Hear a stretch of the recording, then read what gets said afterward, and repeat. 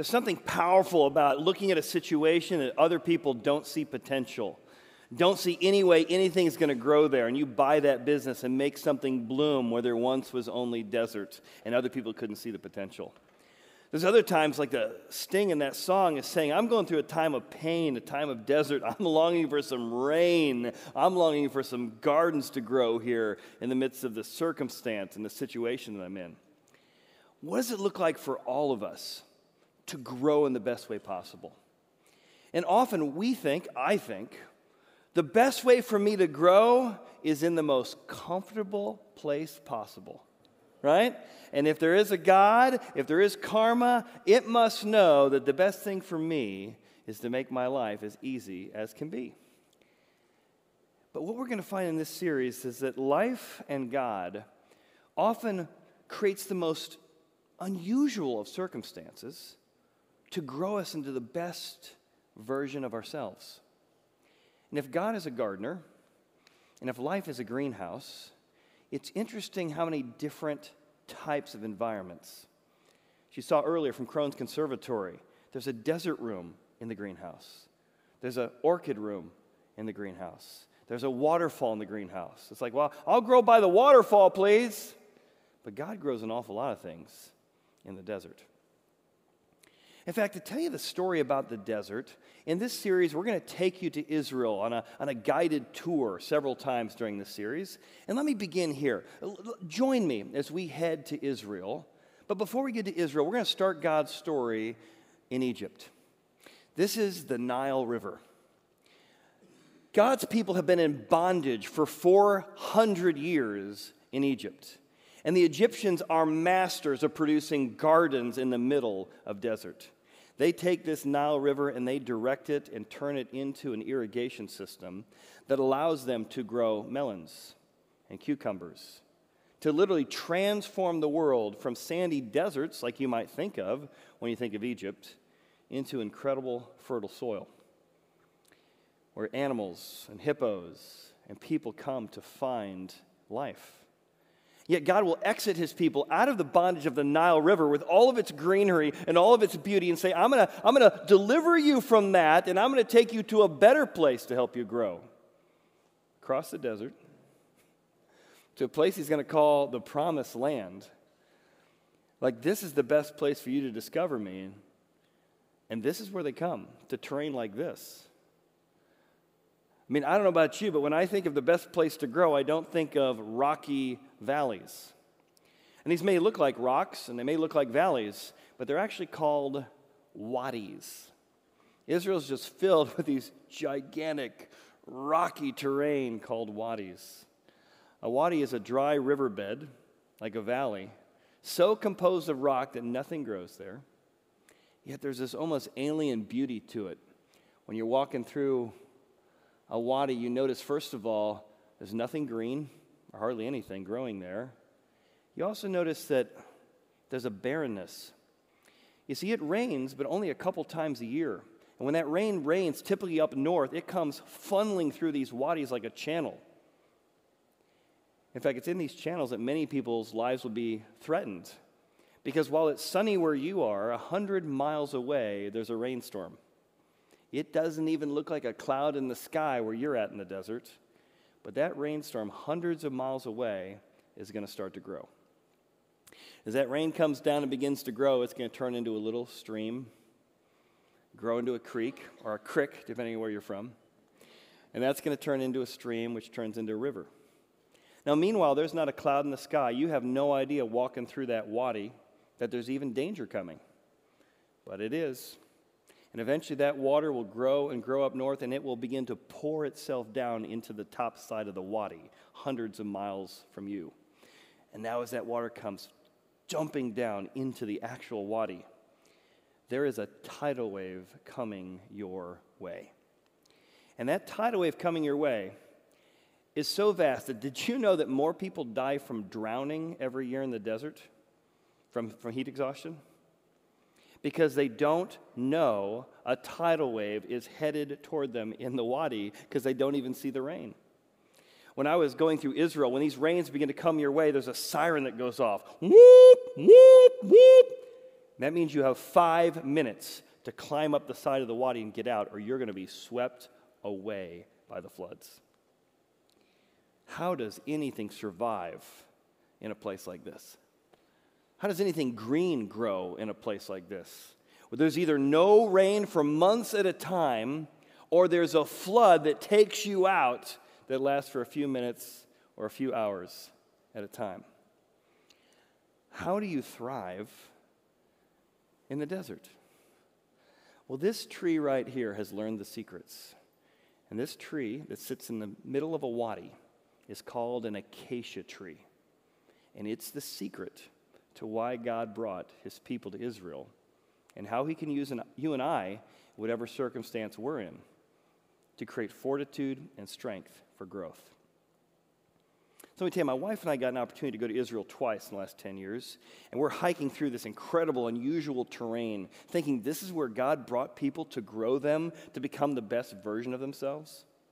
As we were hiking along, I came to these really weird features. It almost feels like you're on another planet as you're walking through this incredible, difficult terrain. As we came around one section, we entered into a wadi. And I took this photograph of the wadi, and you'll notice some caves on the side. Some are natural caves, and some are actually dug by the local shepherds. The reason you dig a cave into the side of a wadi is because when that water comes rushing by a few months at a time, for a few hours at a time, you need to catch the water. And so these caves become little reservoirs for water to sustain you for the months to come. In contrast to the rushing water, or the living water, the Israelites would call it, that come rushing by, when you catch water to be used for the future, it's called still water. Maybe you've been at a funeral and you've heard someone quote Psalm 23. He leads me beside still water. That's still water. It's the ability to catch the water that only comes at a certain time to use those resources that are needed later on. Well, we were walking through this wadi, and as we turned the corner, I saw for the first time in my life an acacia tree. And what immediately strikes you is that this tree is about the only thing green you've seen for the last couple hours. And you're looking around, you don't see the water supply, you don't see a reservoir, you don't see any way in which this thing is not only growing, but seemingly flourishing in the midst of this incredibly difficult terrain. You think, you know what, there's something about that tree I want in my life. I want to be able to thrive. I want to be able to blossom. I want to be able to not just wait until life gives me the comfortable environment, the waterfall environment. How can I do my best work regardless of the environment? I began to explore this idea of what does it look like for God to make you and I into an acacia tree? To have the inner fortitude, the inner strength, the deeper roots, that we have the ability to thrive when it's raining and when it's a drought. When things are going well and when externally things don't look like they're going so well. How can you and I be that kind of an acacia tree? And what are the characteristics of that tree that it has that I might learn from? And I might understand better why I'm in a desert right now, or why there's a drought right now in some area of my life, or what I need to sustain myself to have a reservoir for future challenges. To do that, we're going to look at two aspects of that acacia tree. And the first one is that acacia trees, as unusual as they are, their real secret is deep roots. They just anchor deeply in. They have access to resources for enduring the tough terrain. I mean, when you look at the desert behind, you just think, man, I don't know that anything can endure that kind of difficult terrain, but these things do. Think, you know what, whether it's challenges that bring out your best or opportunities that no one else can see how you're going to grow something in that environment, the acacia tree knows it can't do it on its own. It's got to run its roots down and find resources deep under the water that will last it for months at a time. It is said that an acacia tree can go dormant for 10 to 50 years and come back to life because of its root system. And it's this tree that God alludes to through a prophet by the name of Jeremiah when he says, let me tell you the secret to life, the secret to enduring any circumstance. And he talks about the acacia tree. Here's what Jeremiah says. Blessed is the man who trusts in the Lord. Put your confidence in God as your resource. whose hope is the Lord. That when it's dry, when it's barren, when you don't see the future, when you're facing the unknown, you can still have hope because your resources are tapped into something that's deeper and more sustainable than just what you can see on the outside, than just what your outside circumstance offer. He says, if you want that kind of trust, and if you need that kind of hope, then guys, you're going to be like a tree. And the tree he's referencing here is this acacia tree we're looking at. You're going to be like a tree planted by the waters, which spreads out its roots by the river. When you see words like that, planted by the waters, spreads out its roots by the river, I think a beautiful oak tree down by the Ohio River, right? Beautiful tree, lots of water, lots of resources. I don't mind being that. Maybe not the Ohio, but maybe we'll go down to Lake Norris or Lake Cumberland, someplace beautiful. However, you just think tree next to rivers of water. But that's not the metaphor here. It's a tree that anchors itself in a place that there's not a lot of water most of the time. That's why it has to spread out its roots, so that when the river comes by, the few times it comes by, the few seasons it comes by, its roots are so intricately woven down in, it has hope, it has resources, and it has access to what it needs. It has its ability to regulate itself regardless of the environment. Why? Because it's got its roots in the Lord. The Lord here is the river. The tree is you and I. How deep are your soul's roots these days?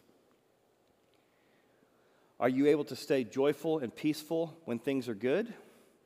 But can you stay joyful and peaceful and forgiving and strong when things aren't ideal? That's the question. That's what it means to have deep roots.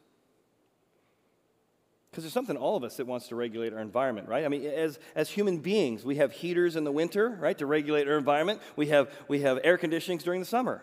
We want to be able to endure in different environments than just the one that's around us.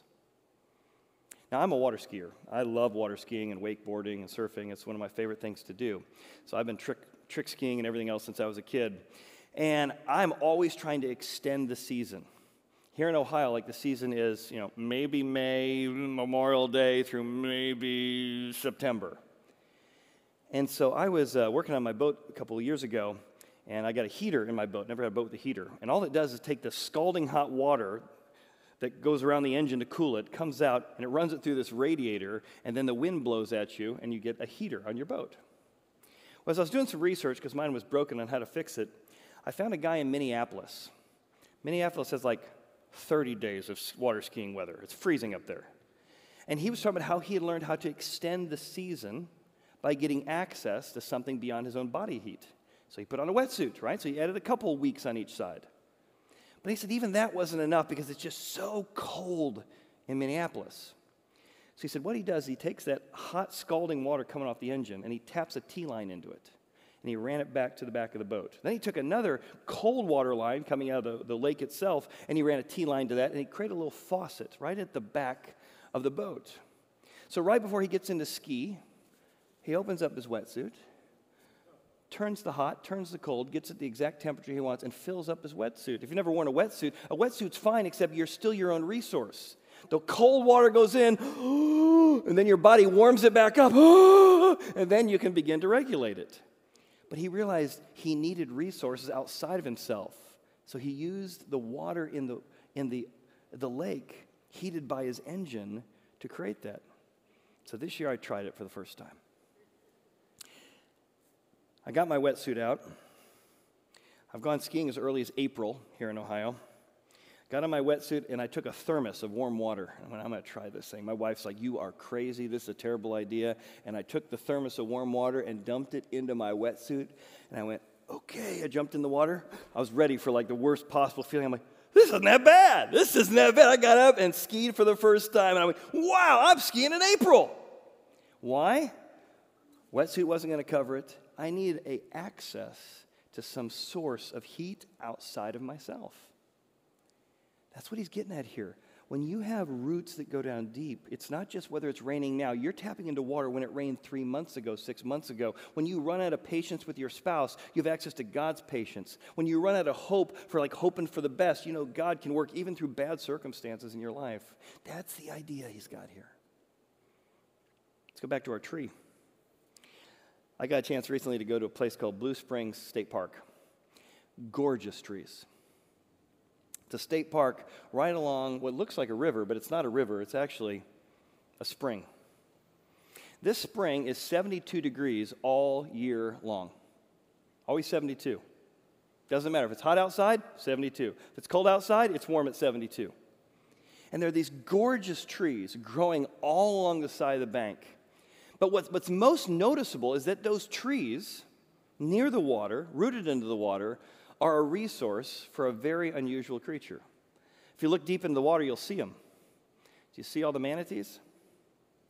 In fact, at the right time of year, 700 manatees will all travel from Jacksonville, Florida, down a little stream because they will feel the heat of this small little spring, and they'll leave the ocean from the October to February months to come to this little section, not quite as long as between here and maybe our children's program, and they will come, and 700 of them will fit in the water the size of this room because they're longing to have your body regulated by 72 degrees. And that's really warm during those winter months. And that tree by the river isn't just for its own sake. It becomes a resource for those giant manatees. You can just see them come up out of the water, look around, see the trees, and they take a big bite. In fact, at this park, they let you swim with them. I didn't know that. But I was in there, and they said you could swim with it. So I'm like, well, how often do you get a chance to swim with manatees? Took off my clothes, jumped in with my clothes on. I'm going to go swim with manatees. And I just got to see these manatees who are getting access to resources of this tree that was planted by the garden. See, sometimes I need roots for my own self, my own sustaining, my own greenery. Other times God might plant me, go through a desert time. Maybe you had to struggle with cancer and you're a cancer survivor. And that's so that you can be a resource of comfort and hope and strength to other people around you. That you found a fissure, you found a deep well of warmth, of comfort, of strength, whatever desert you're in, so that you could be a resource for other people who are looking for and longing for hope and strength in their life. The acacia tree has deep roots. The other thing it has green leaves. I mean, that's what's so striking. It's one thing that's just surviving in there, but it's green. It has green leaves, and it's got the courage to endure scorching conditions. It's not scared of whatever's coming in the future. Green leaves. Again, Jeremiah goes on to write about this. He goes, it's got these roots that go way down into this underground river that taps into. And also, it does not fear when the heat comes. Now, let's pause there for a second. Fearing when the heat comes. See, I don't like it when I face the unknown. And the heat is, in the desert conditions of Israel, can get up to 120 degrees during the day. These are scorching temperatures. And many times I'm just scared because my kids are making decisions that I don't necessarily like. And I'm wondering that our marriage was going through a summer season. It feels like it's going through a little fall season, and I begin to fear the conditions of the outside environment. But the acacia tree doesn't need to fear. It can be incredibly courageous because whatever it's facing, whatever uncertainty is around it, not only does it have those roots, but it says its leaves will be green. Why? Because it has a positive attitude? No, because the roots have access to a resource beyond itself. It allows it to produce green in a very barren brown land. And because of that, it doesn't have to be anxious. Anxiety comes often when we say, boy, facing the unknown makes me anxious, it makes me worried. But if I know that someone has access, and someone has planted me here for good reason, and what feels like meaningless suffering, I can count on or trust on the God who made the universe to bring meaning out of what seems meaningless, I can be less anxious. I can be less fearful. I can say, I don't prefer these conditions.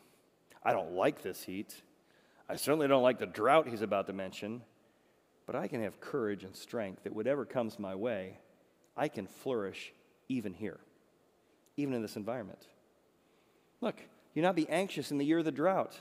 A year of drought, he mentioned? How are you going to survive a year of drought? Acacias can go dormant for years at a time and still produce greenery because their roots are tapping into something else.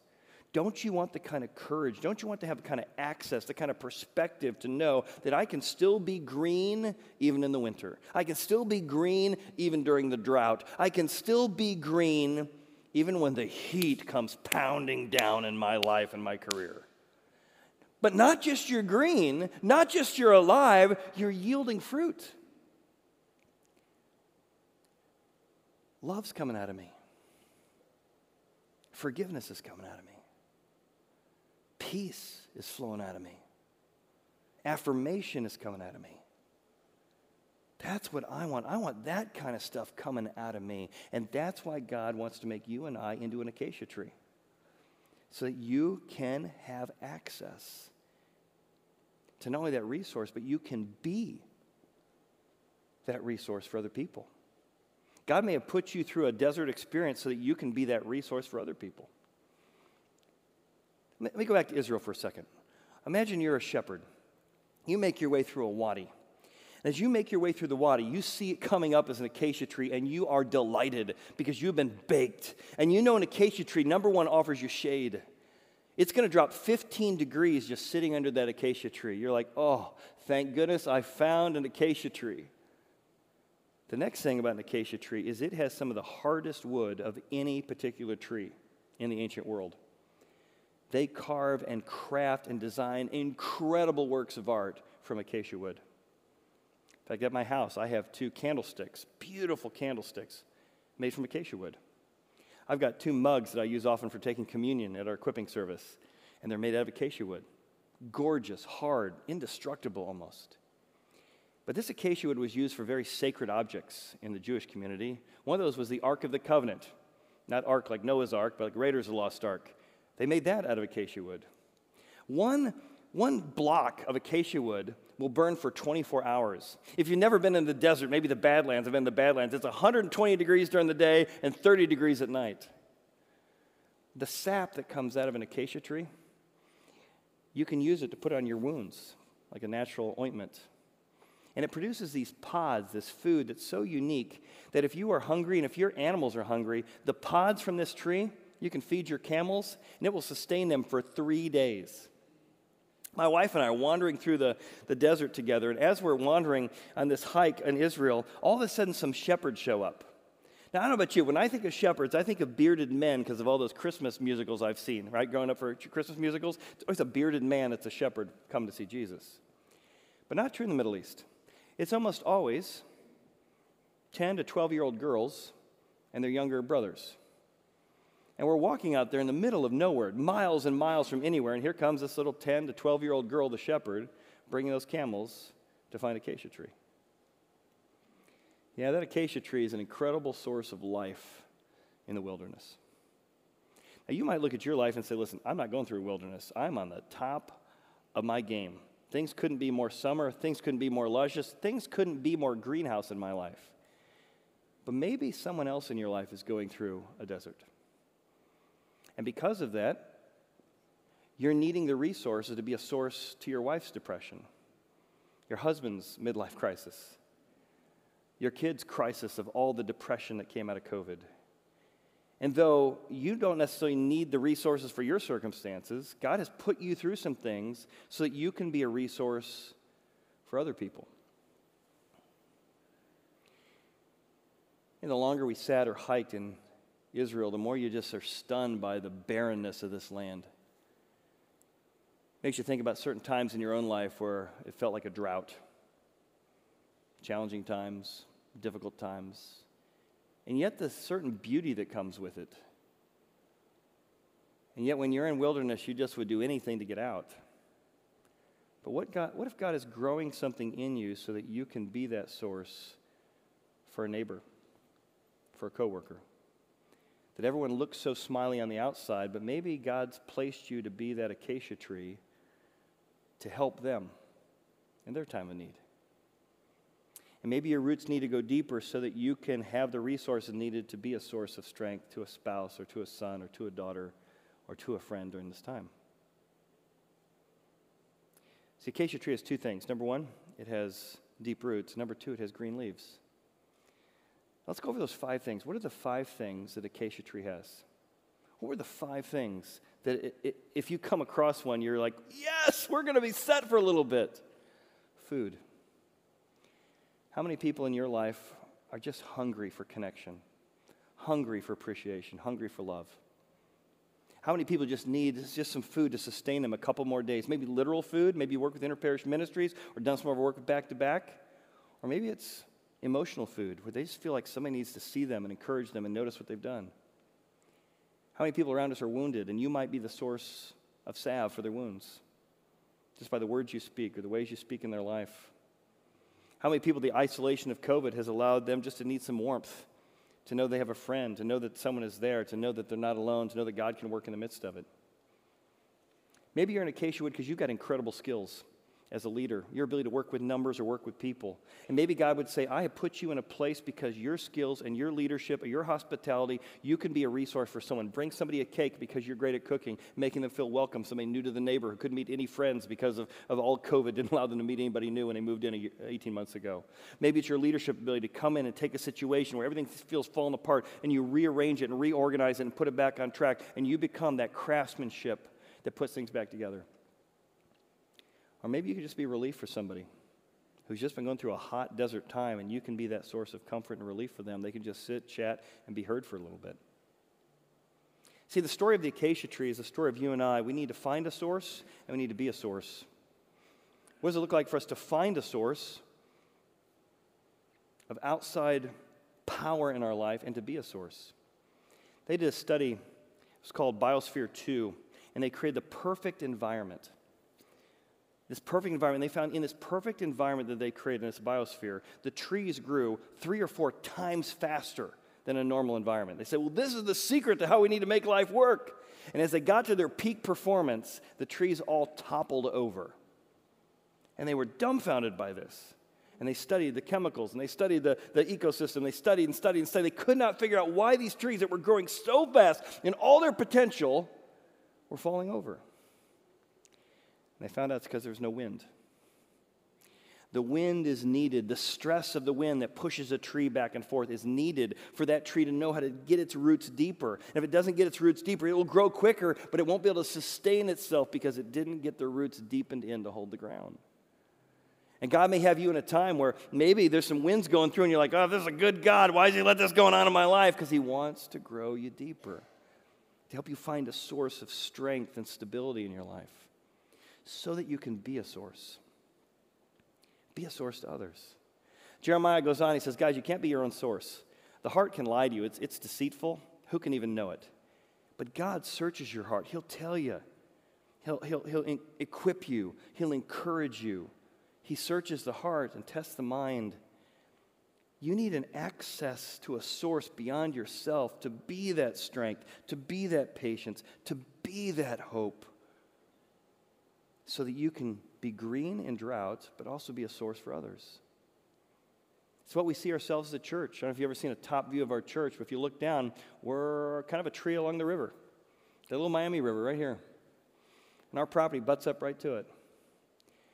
And we feel like the reason we start as a church is we want to help you comfortably connect to God through the Bible and the community of growing Christ followers. We have found a source that has sustained us during challenging times, offers us wisdom in difficult circumstances. We have found a God who can take bad stuff in your life and he can actually make roses grow out of deserts. He's done it over and over and over again. We think he can do it in your life because he's done it in our life. We want to be that tree that can grow you in your life. We want to be that resource for you and for your friends and for your family. In fact, this series we're doing, Greenhouse, we're doing it as adults, and the children's program's doing it, and the student program's doing it. We wrote this curriculum about 3 months ago. We've been working out together because we want all of us as families to talk about what does it mean to be an acacia tree, to find a source and be a source. And we have found the specific source for us has been Jesus, who died on an old twisted tree. In fact, this tree in Israel, it's twisted with the sun behind it. They used it for the Last Temptation of Jesus film. I got a chance to stand right next to it. And when you see Jesus pounded into this tree, you see that guy's got access to something beyond human beings. I mean, literally, he's being crucified, which you were held up in place as a humiliation. They would literally, like, the birds would come and peck your eyes out. You could do anything with it. The Romans designed it to humiliate you and to torture you. And Jesus, in the midst of this desert of all desert experiences, on a cross, being mocked, being tortured, and what comes out of him is green leaves.